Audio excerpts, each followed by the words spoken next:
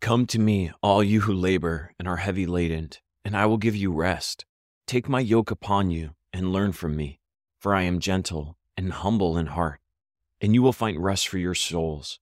My yoke is easy and my burden is light. Matthew 11:28-30. Dear Lord, many things in this life seek to rob us of peace. Cultural division, tragic events, and the continued struggle to get by weigh us down like chains around our shoulders. Today we come before you with troubled hearts, weary minds, and restless souls. We desperately crave the peace and the rest that you have to offer. Lord, we don't pray that you would take us away from the struggles of life, but rather, would you calm our souls, steady our feet so that we can walk boldly in the midst of it all. We are all burdened, but the path you have laid before us is teeming with life, refreshment, and strength. Renew us, Lord. In Jesus' name we pray. Amen. Welcome to Pray News, where hope is our only bias. Today's news at a glance: the GOP finally voted in a new speaker, Mike Johnson, ending a dramatic gridlock. A tragic mass shooting in Maine has left 18 people dead, and we bring on a guest to discuss the critical election in Argentina. Today we explore some dark topics. As a Christian publication, you would think that we would only want to focus on Christian news or positive news, but that's not the gospel, is it? Jesus was no stranger to tragedy, nor did he shy away from tough topics. The gospel is about shining a light in dark places, dealing with tragedy, and offering hope to people in despair. We want people to be fully informed on what's happening in the world, but transformed and mobilized by the hope of God's Word. Thanks for joining us today on Pray News. We hope it leaves you informed and transformed. If Pray News has brought value to your day, consider leaving us a review. Here's one from Mandy. Grateful for this take on the news. It's become a stanchion of my morning routine. I've left other conservative news sources because there's no call to action. As believers, our call to action is to pray, as Jesus always went to pray. Our high priest and example. Thank you. You're welcome, Mandy. Thanks for your kind words. Today, let's all aim to be people of action, prayer, and relentless hope. This podcast was recorded on Thursday at 2:30 p.m. Pacific Time. Things may have changed since the last recording. Before we get to today's first story, let's hear a word from these sponsors. In an unexpected but decisive move, the Republican Party has installed Louisiana Congressman Mike Johnson as the new Speaker of the U.S. House of Representatives, signaling a pronounced rightward shift in the GOP. Johnson, a notable ally of former President Trump, won the speakership after a tumultuous 3-week internal battle that paralyzed the legislative work and saw the ouster of prior Speaker Kevin McCarthy. Johnson's victory raises significant questions about the direction of the Republican Party and where is it headed, and the potential implications for a deeply divided nation. First, let's begin with the good news. The GOP is no longer in gridlock. No matter where you fall on the political spectrum, lacking a speaker meant a halt in necessary legislative action. The country is embroiled in several conflicts, including posturing in the Middle East and solidarity with Israel, and continued funding to Ukraine, not to mention the looming possibility of a government shutdown in November. After nearly a month of infighting, indecisiveness, and ineptitude, the GOP has finally landed on somebody. In a fractious contest, Johnson, who is relatively new to Washington landscape, bested the nominations of other senior Republican leaders, including the third-ranking Republican leader Tom Emmer of Minnesota. The latter had strained relations with Trump due to his decision to certify President Joe Biden's election victory in 2020. It's worth noting that Johnson himself had been an ardent supporter of Trump's efforts to overturn the 2020 election results, therefore garnering loyalty with Trump and gaining him favor with his supporters in the House. That's how he got voted in. Johnson, who first stepped into Congress in 2016, the same year Trump was elected as president, emerged as Speaker with one of the least amounts of Washington experience in recent history. His relative inexperience, however, did not deter him from articulating a staunch conservative vision. In a House floor speech outlining his priorities, Johnson invoked his religious faith as a pledge to maintain a conservative agenda while acknowledging the need for compromise in lawmaking. We have to sacrifice sometimes our preferences because that's what's necessary in a legislative body, but we will defend our core principles to the end, Johnson emphasized. The Louisiana congressman is already facing the gravity of his new position. A temporary spending plan he supported to keep the government running expires on November 17th. Johnson's budgetary advocacy largely leans towards fiscal conservatism. He once referred to the federal government as a monster that should starve. Perhaps a good way to starve a monster is to give all the food away. Further complicating the situation, Johnson was willing to consider President Biden's request for more funding to aid in Ukraine and the conflict with Russia, despite having previously been skeptical about such aid. Given the growing global crises and U.S. interests abroad, this stance may draw difficult attention. The speaker has strong ties to Christian conservatives, a relationship that predates his political career. Before joining elective politics, he worked as a senior counsel for the Alliance Defending Freedom, an advocacy group supporting traditional family values. He has defended Louisiana's ban on same-sex marriage and sponsored religious freedom proposals at the state level that drew both acclaim and controversy alike. Johnson's views on issues like abortion are also deeply rooted in his personal life and story of faith, much like former Vice President Mike Pence. Democrats, for their part, remain skeptical that Johnson's leadership will bring about any significant change in the GOP policies. Different waiter, same menu, quipped Representative Jim McGovern of Massachusetts, the top Democrat of the House Rules Committee. The election of Mike Johnson as the House Speaker opens up a new chapter not only for the GOP, but also for the nation at large. As people of faith, we understand that leadership carries with it an enormous responsibility. The Bible reminds us in Proverbs 29, when the righteous thrive, the people rejoice, but when the wicked rule, the people groan. It is incumbent upon us, therefore, to pray for wisdom and righteousness for our leaders, not to root for their despair. For them to govern with a sense of justice, compassion, and integrity is the benefit to our country and our families. Johnson's rise also brings with it many questions about the role of faith in public life. It's a reminder that political power should be wielded carefully and ethically. The influence of Christian values on lawmaking can be a force for good, advocating for religious freedom and helping the vulnerable and promoting justice. Still, it could also become divisive if imposed without nuance or compassion. There are numerous challenges ahead, but it remains to be seen whether Johnson's leadership will navigate the GOP and the nation towards unity or further deepen existing divides. In times of such uncertainty, we turn to prayer, asking God to guide our leaders and our nation towards paths of righteousness and peace. So let's do just that. Heavenly Father, we lift up our nation and its leaders in prayer, especially the newly elected Speaker, Mike Johnson. May he lead with wisdom, integrity, and a sense of justice that serves all Americans, irrespective of their political beliefs.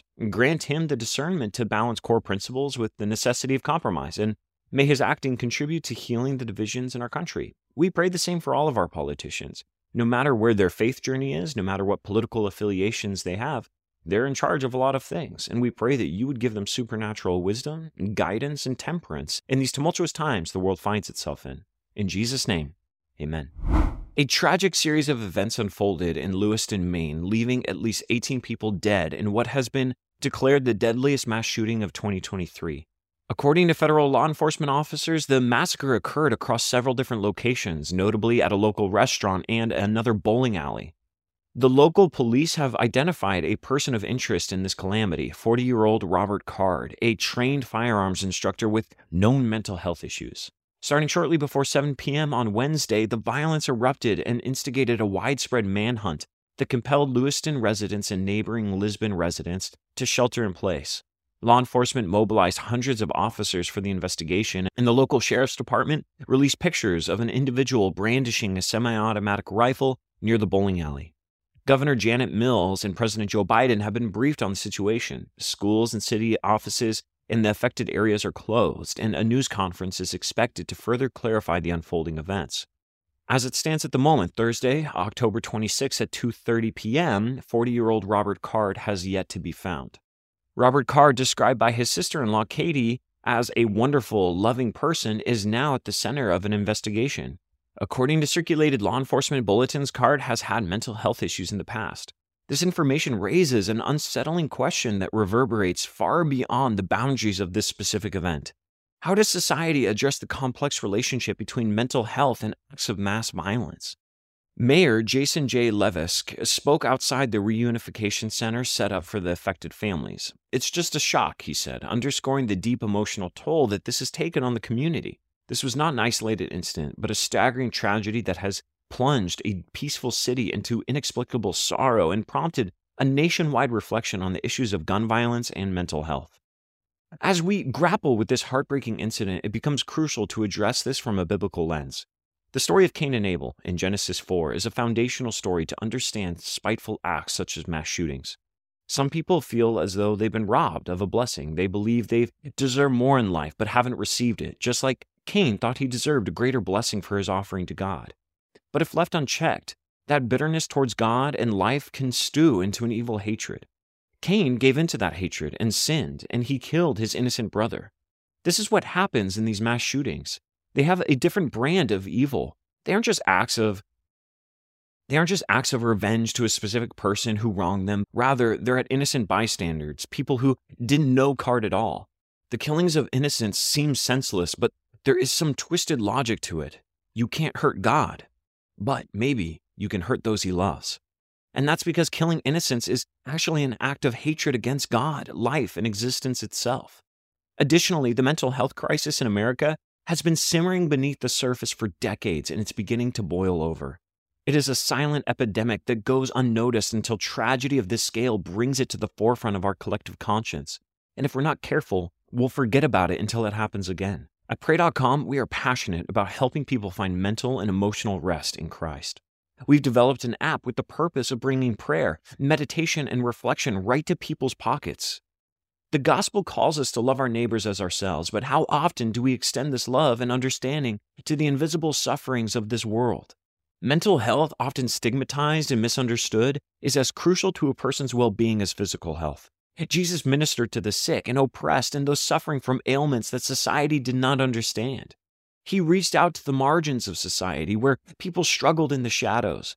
Today, those struggling with mental health issues often find themselves in modern-day margins, isolated and misunderstood. It's imperative that we incorporate mental health into our conversations, prayers, and actions when it comes to a church body. Let's be safe havens and listening ears to those who are clearly suffering, offering the wise counsel of the Lord, a listening ear, and an empathetic hand on the shoulder.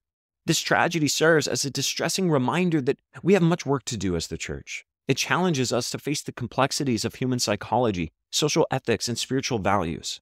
Only by acknowledging that mental health is a critical part of the human experience can we hope to prevent such devastating acts in the future. So with all this being said, let's lift this up in prayer. Heavenly Father, we bring before you the families who have lost loved ones in this terrible tragedy. Be with them in their pain and grant them peace that surpasses all understanding. We also lift up those struggling with serious mental health issues. Provide them with the help and support that they need to flourish. May we as a society find the wisdom and the will to address the root causes of such devastating acts in hopes of preventing them in the future. In Jesus' name, amen. The Argentine presidential elections have taken a dramatic turn, marking another chapter in a nation fraught with economic challenges and a clamoring for change. The runoff pits Javier Milei, a libertarian economist, against Sergio Massa, Argentina's center-left economy minister. The New York Times has provided 5 compelling takeaways from the campaign thus far. Here we will explore them alongside a special interview from Juan, a Pray.com team member and a citizen of Argentina. The first takeaway is Milei's unexpected weakness. The election results put Javier Milei in a much weaker position than anticipated. Hyped as the frontrunner, Milei was banking on a first-round win, but ended the night with almost exactly the same percentage of votes as he had in the primary. Milei's policy proposals, notably his plan to abolish the nation's central bank and switch to the US dollar, have garnered much attention. However, his aggressive political style has seemingly backfired. Argentines desperately want change, but there's not enough demand for that brand of conservatism right now. The Argentine voters find themselves at a crossroad. Milei's brashness, although initially appealing to his base, has seemed to alienate the crucial centrist voters that he's going to need in order to win. The Argentine people are desperate for change, but they also require stability. They face an existential question: is Milei's radical path the change they desire, and is he gonna be worth the risk? The second takeaway is the power of Peronism, which is the dominant party in the area. Contrary to expectations, Sergio Massa captured the Peronist Party's traditional power. Massa, an experienced political player, took full advantage of the Peronist machinery that swung into action on Election Day, where overall voter turnout surged to nearly 78%, which is wild in any given election. Political scientist Maria Esperanza Casulo summed it up by saying Peronism got scared and acted much more unified.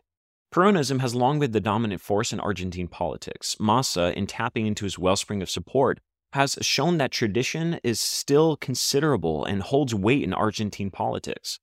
But the big question remains, can this old-school political strategy deliver the change the country urgently needs? We're beginning to see a picture of the political landscape. Do you go with the edgy provocateur that offers radical ideas and possible radical positive change but holds risks? Or do you go the safe route, but that safe route contributes to the corruption and all of the bad policies that have been made thus far. The third takeaway is economic policy is a double-edged sword. Both candidates propose economic solutions that carry risks. Massa has passed several policies designed to bolster his electoral chances, such as tax returns for certain workers. Conversely, Milei's more radical suggestions, like dollarization, have economic analysts a bit worried. Argentines find themselves stuck between a rock and a hard place.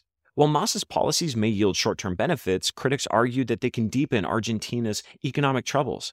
Milei, despite his inexperience, offers an alternative, but at the potential cost of even more significant economic destabilization. The fourth takeaway is Bullrich's voters, the swing factor. With Patricia Bullrich, a right-wing former security minister, knocked out of the race, her substantial voter base has become the wild card and up for grabs.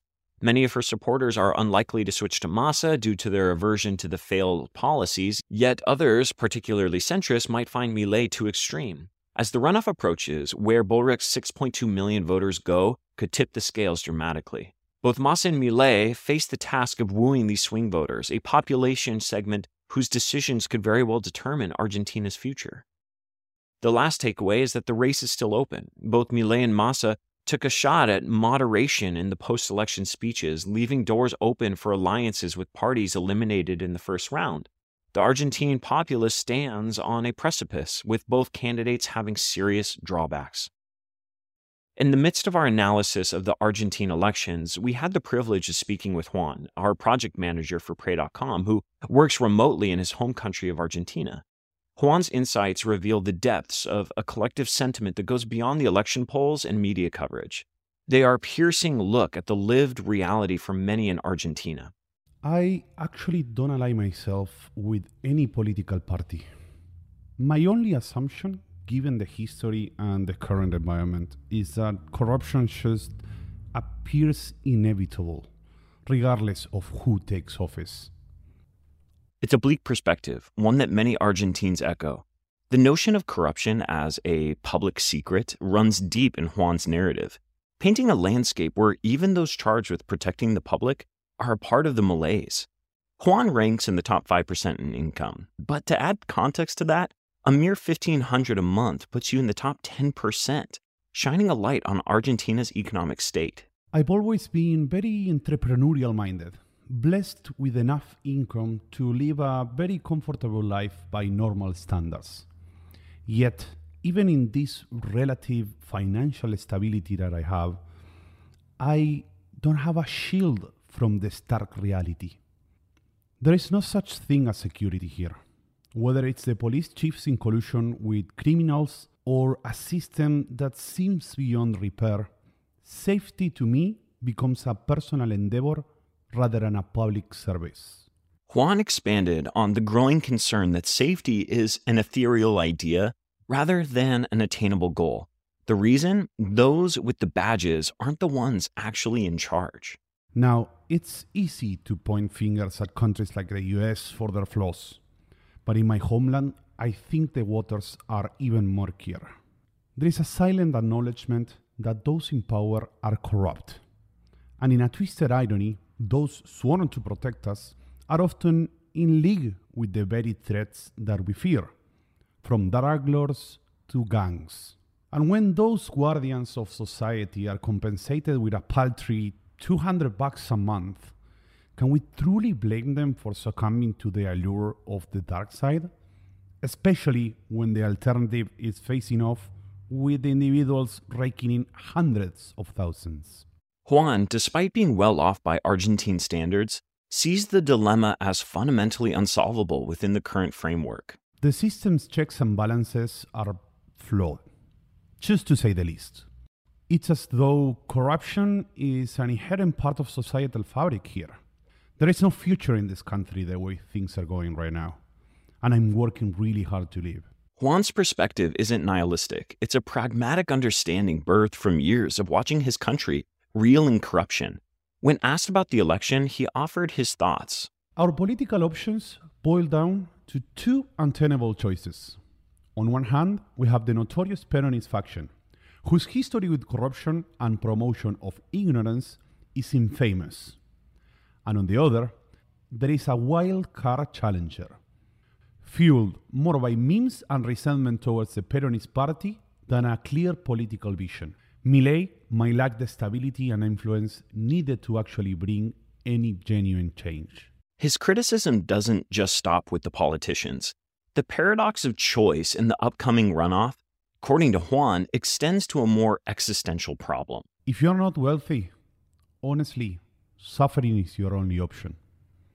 And even if you're wealthy, you better live under the radar, because crossing paths with the pervasive machinery of corruption means you'll either have to join in or face dire consequences. The weight of Juan's words are heavy, but invaluable for understanding the complex emotions many Argentine voters must navigate. As we watch the two candidates vie for the presidency, many in Argentina, like Juan, are left pondering if their vote can bring forth any sort of change that they desperately seek, or if it will only serve to perpetuate an already broken system. Laura, another resident of Argentina and more left-leaning in Argentine politics, gave a statement that was more relatable to Americans at this moment than some would like to admit. We had a translator give Laura's statements here. Regarding the elections, I believe, as almost everyone has said, that the vote in these elections was not about voting out of conviction but out of anger. I think people no longer vote for ideals or to change reality simply because things are getting worse every time. We can only think about surviving, and it's getting harder to live peacefully, let alone indulge oneself or go on vacation. Nowadays, a large part of the population can't even dream of owning their own home. So how are they going to think about ideals? Daniela, Laura's sister and a proclaimed centrist, added this. We vote for the one we believe is the lesser evil. I do notice that people vote to look after their own patch of land without thinking about those who have less and could be more adversely affected. And people vote without remembering what happened in the past. It seems like the United States and Argentina may have more in common at the moment than we'd care to admit. It's clear that as the candidates move to moderate their stances in the coming weeks, appealing to both ends of the political spectrum, they have not just policies to clarify, but a deep-rooted skepticism to address. For many Argentines, the question is less about who will win, but whether the winner can transcend the deeply ingrained issues that plague this beautiful yet troubled land. And so, we pray for wisdom for the Argentine voters as they make this crucial decision for their nation's future.